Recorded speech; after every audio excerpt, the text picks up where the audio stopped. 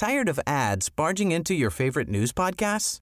Good news. Ad-free listening is available on Amazon Music for all the music plus top podcasts included with your Prime membership. Stay up to date on everything newsworthy by downloading the Amazon Music app for free or go to amazon.com/news ad free. That's amazon.com/news ad free to catch up on the latest episodes without the ads. Cool fact, a crocodile can't stick out its tongue. Also, you can get health insurance for a month or just under a year in some states. United Healthcare short-term insurance plans, underwritten by Golden Rule Insurance Company, offer flexible, budget-friendly coverage for you. Learn more at uh1.com.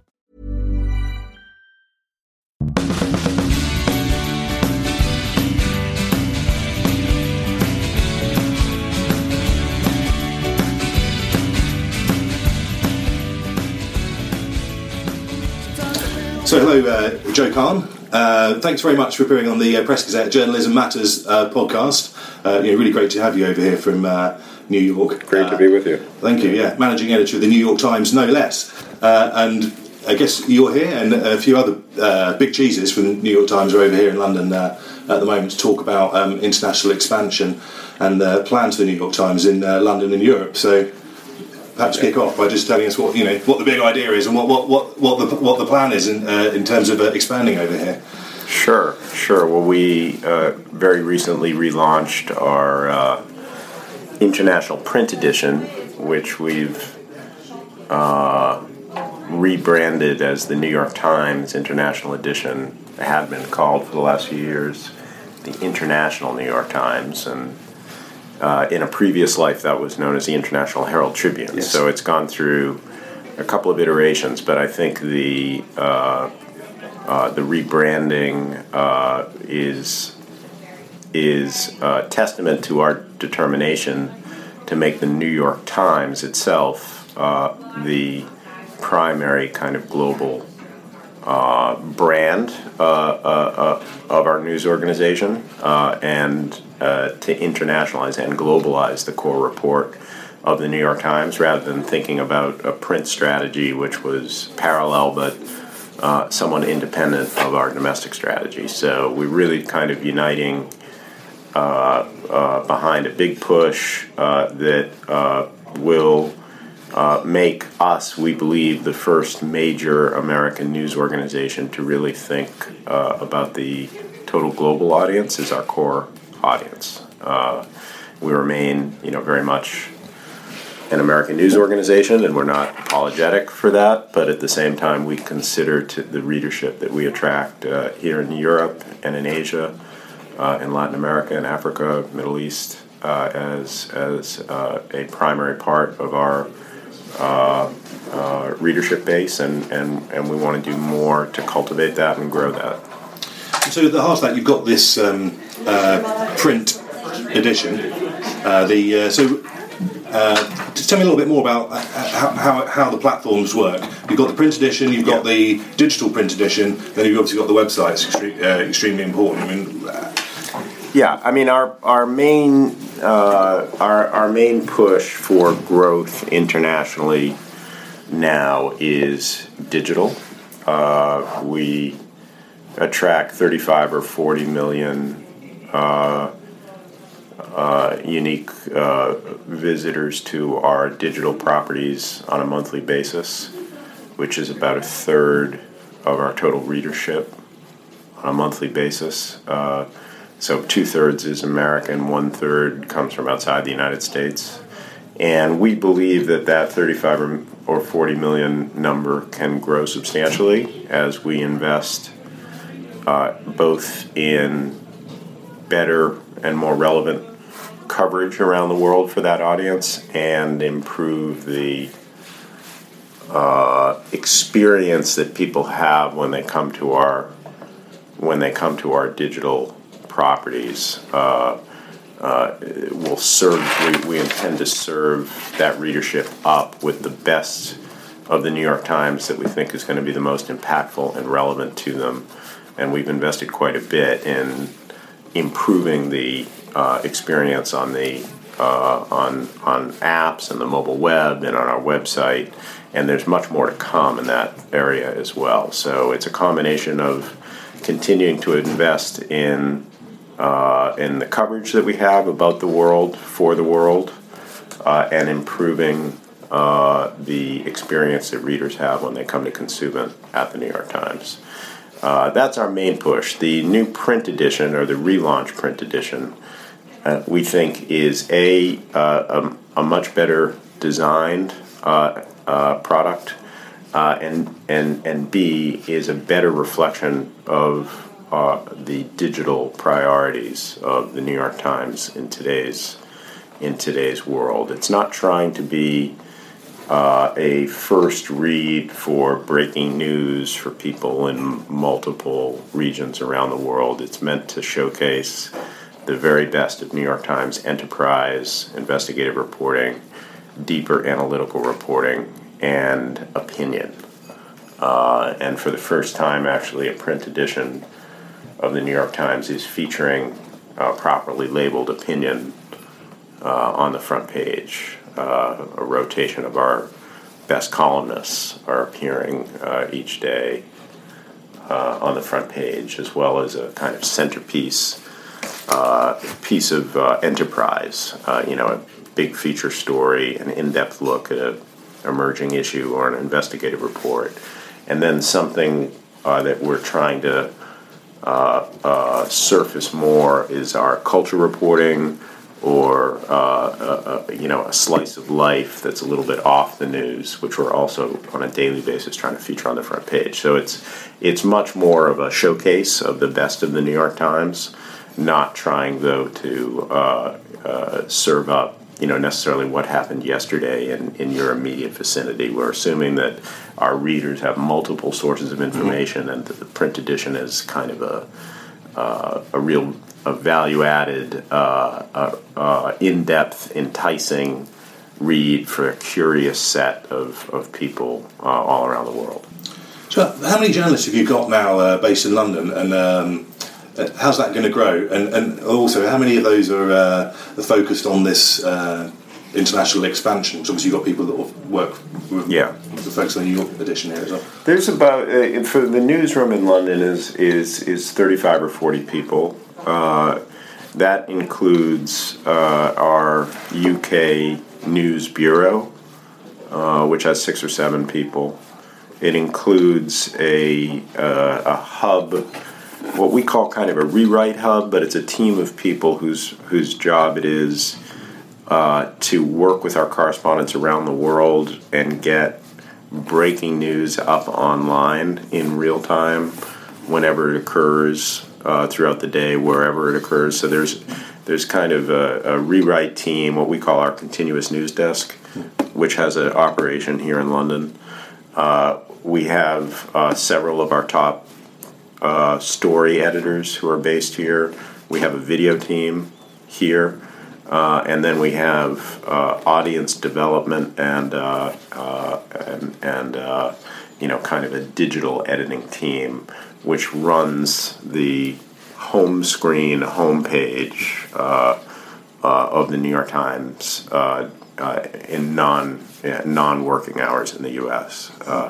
So that's a sizable team. And then we have a copy desk here too, a team of people who do the primary line edit on stories, both those that are breaking in the non-U.S. hours, but also stories that are actually produced in the U.S., but they're made ready for publication in the early hours in the U.S. by the team that's here.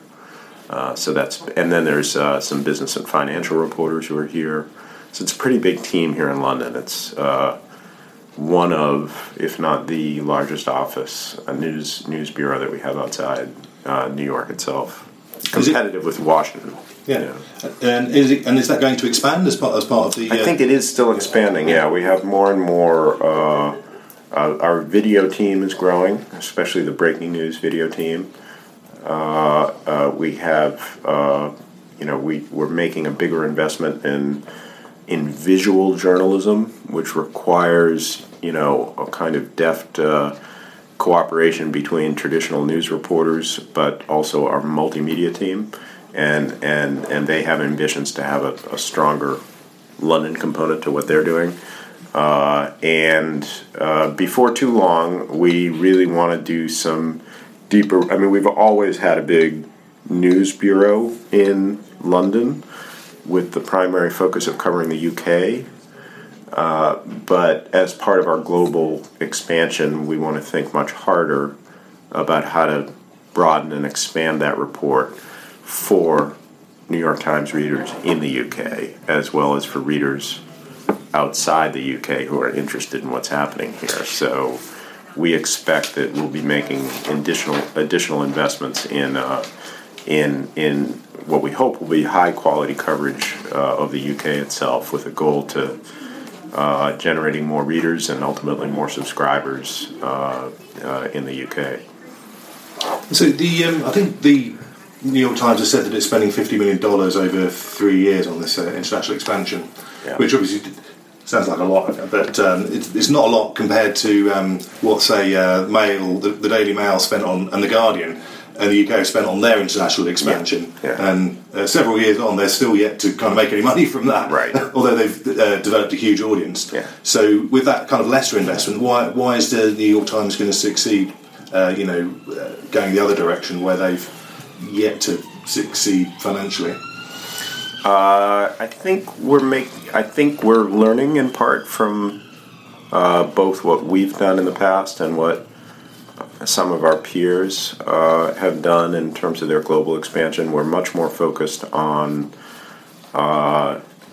creating bridges to our core news product, rather than creating expensively produced separate editions of the New York Times. We want to have a central. That's part of the reason that we rebranded the international print edition to be identical to our domestic edition, rather than thinking of the international audience as being a separate thing, or thinking of the UK audience or the Australian audience or the Canadian audience as being fundamentally a separate audience that needs to be served with its own edition, with its own newspaper, with its own website, rather than thinking of ourselves as coming in and competing in the UK with the Guardian or with the FT.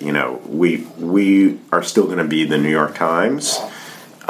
We don't intend to have 50 people or 70 people in places like Australia or the UK or France or Germany. We're making prudent additions to our staff in order to increase our competitiveness on what we consider to be the biggest global stories that have local resonance.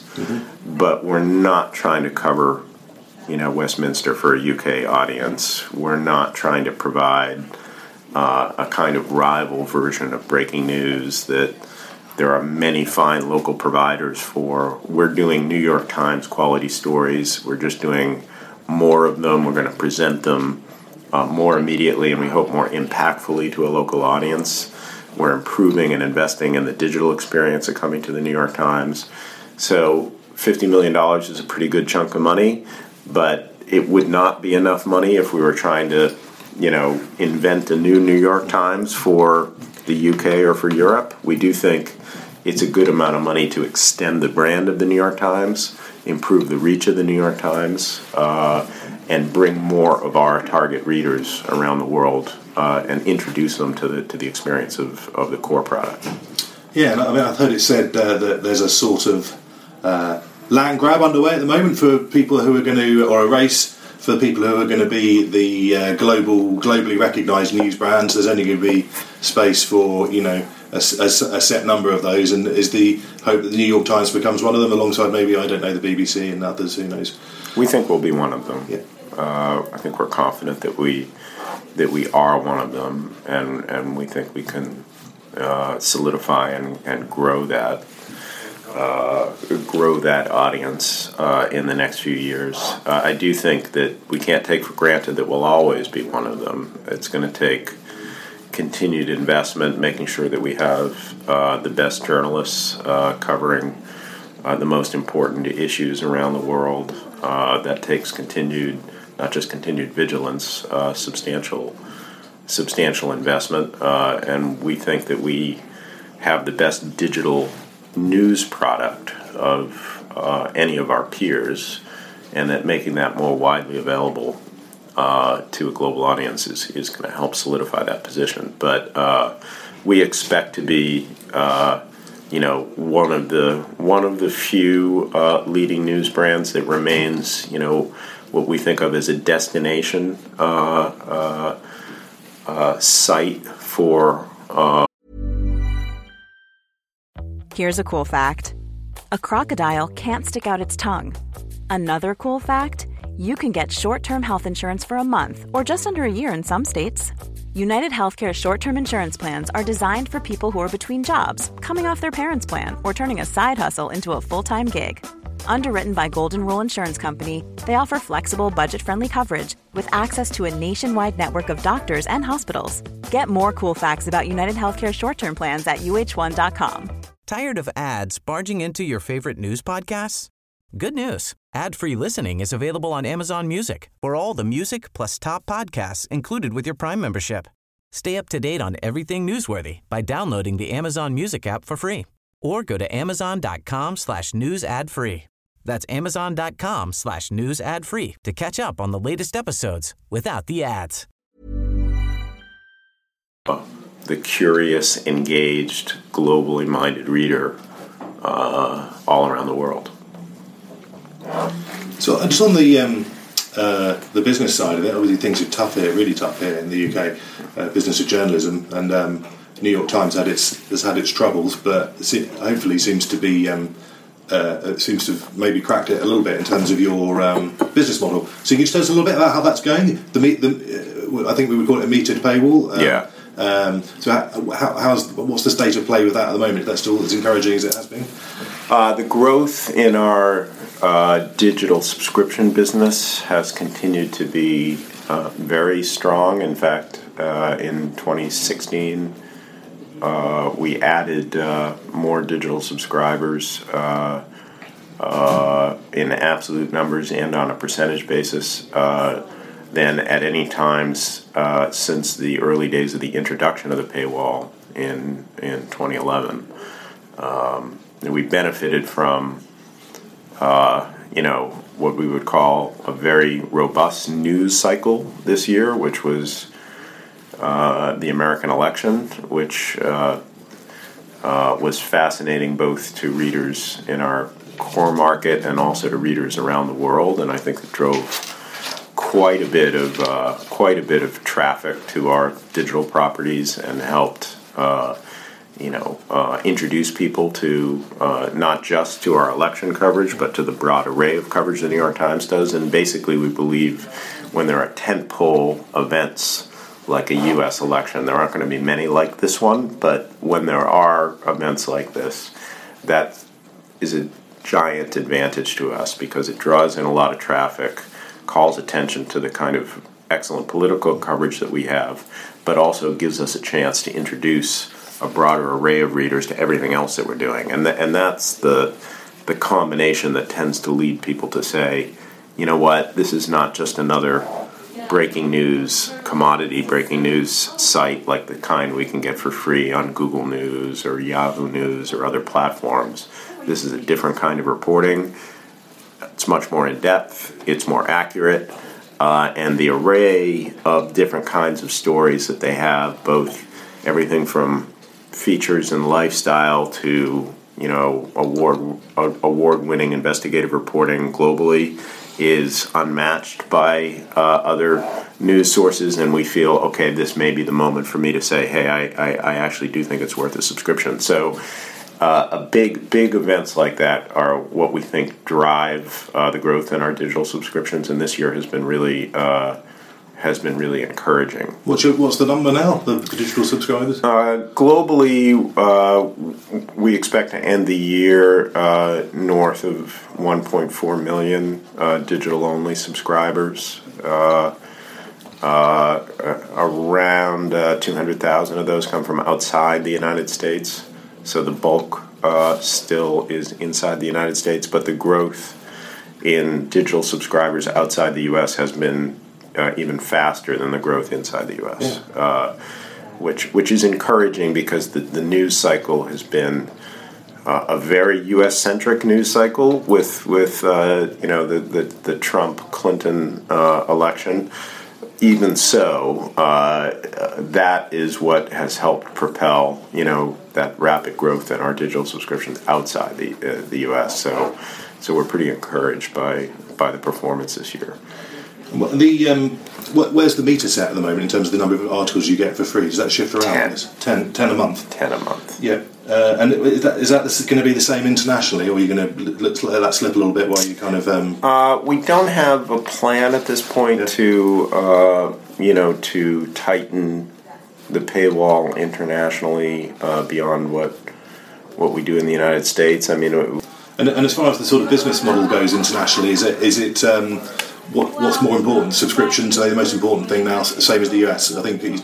Subscription first. Yeah. So that's the main revenue. Honestly speaking, we're going through the same challenges with both print and digital advertising that our peers are undergoing around the world. The advertising market is changing fast, but advertising is still a big source of revenue for us, and we're committed to improving the experience for advertisers and continuing to get our share of the advertising market. But the growth area for us, the reliable growth area, is digital subscriptions, and that's a business we think we can continue to scale. So we're focused very much on making sure that everything we invest in is aimed primarily at growing that readership base and the subscriber base. We're not going to be investing in new products which are designed exclusively for advertisers. So why is the metered paywall going to work in the UK for you when, as far as it hasn't worked for anyone homegrown yet? So apart from specialist titles like the Economist and the FT make it work. But you just wonder why a reader would pay a subscription to the New York Times for obviously got when the Guardian say has got 500 journalists focused largely on serving a UK audience, and they're giving it away for free, and they don't seem to think that a metered paywall can work. Mm-hmm. We don't expect to get exactly the same audience that the Guardian has in the UK or many of the other very competitive UK media titles get. And I do think the UK has an extremely competitive media landscape, which is not crying out for an international brand to come and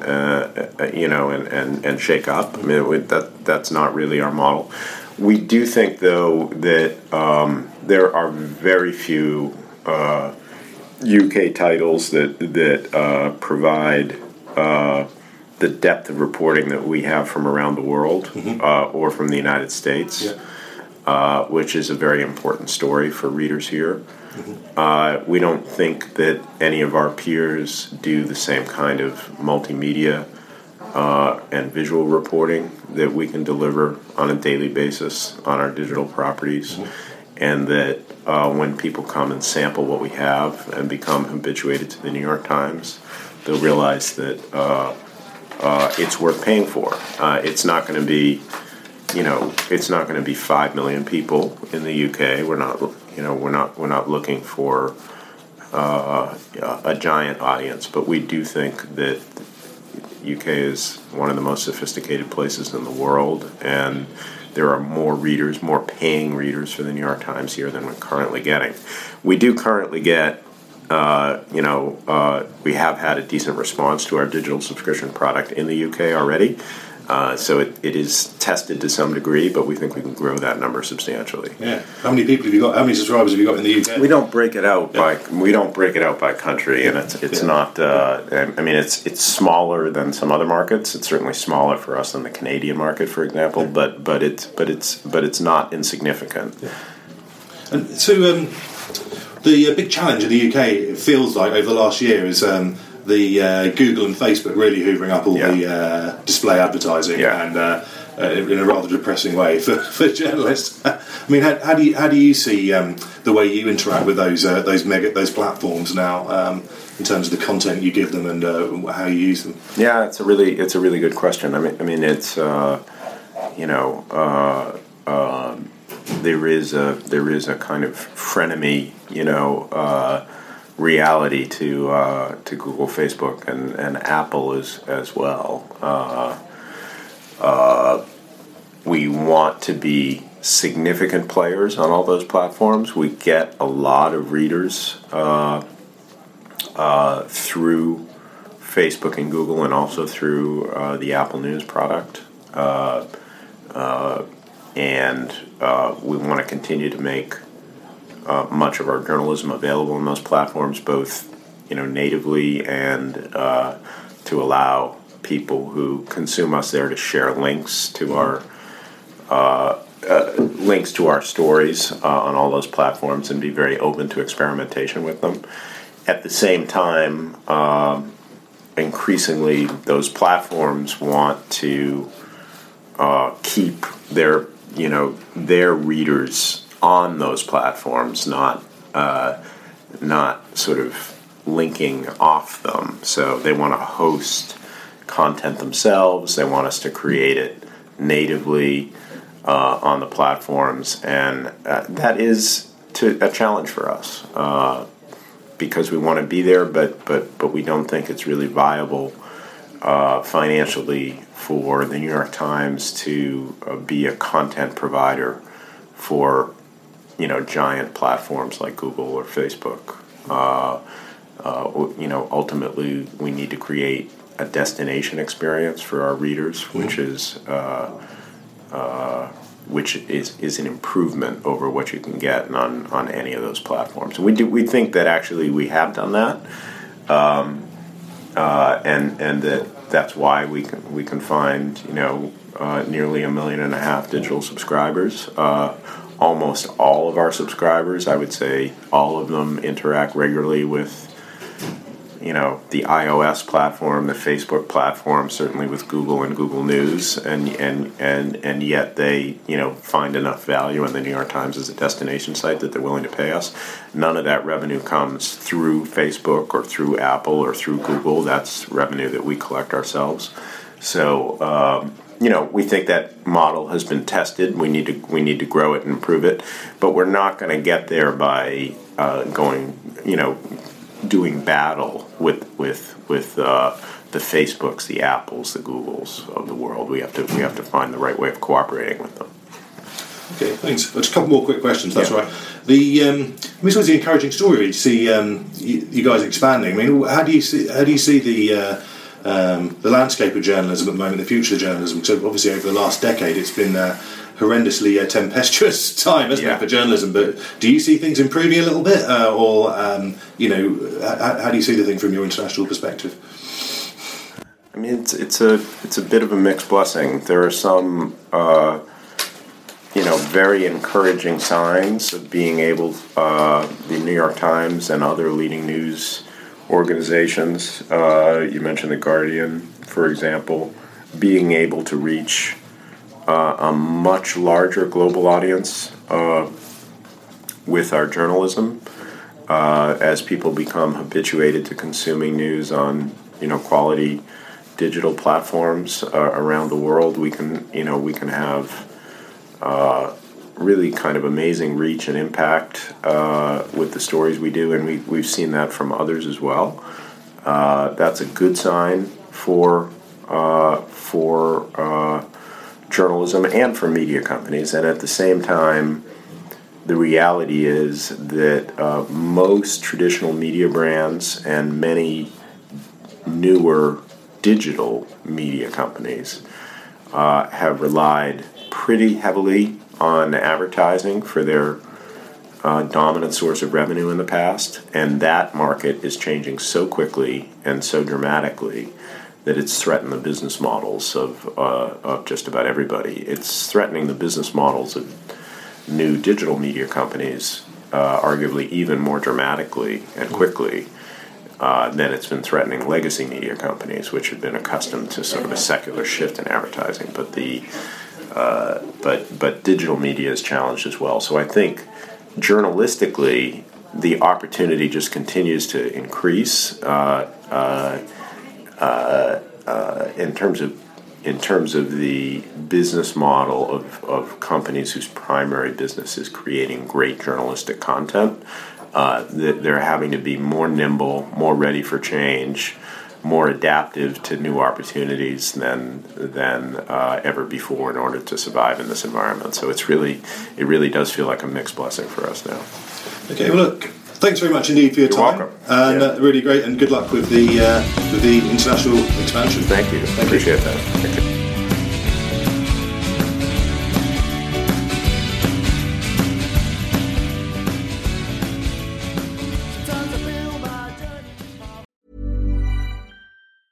Tired of ads barging into your favorite news podcasts?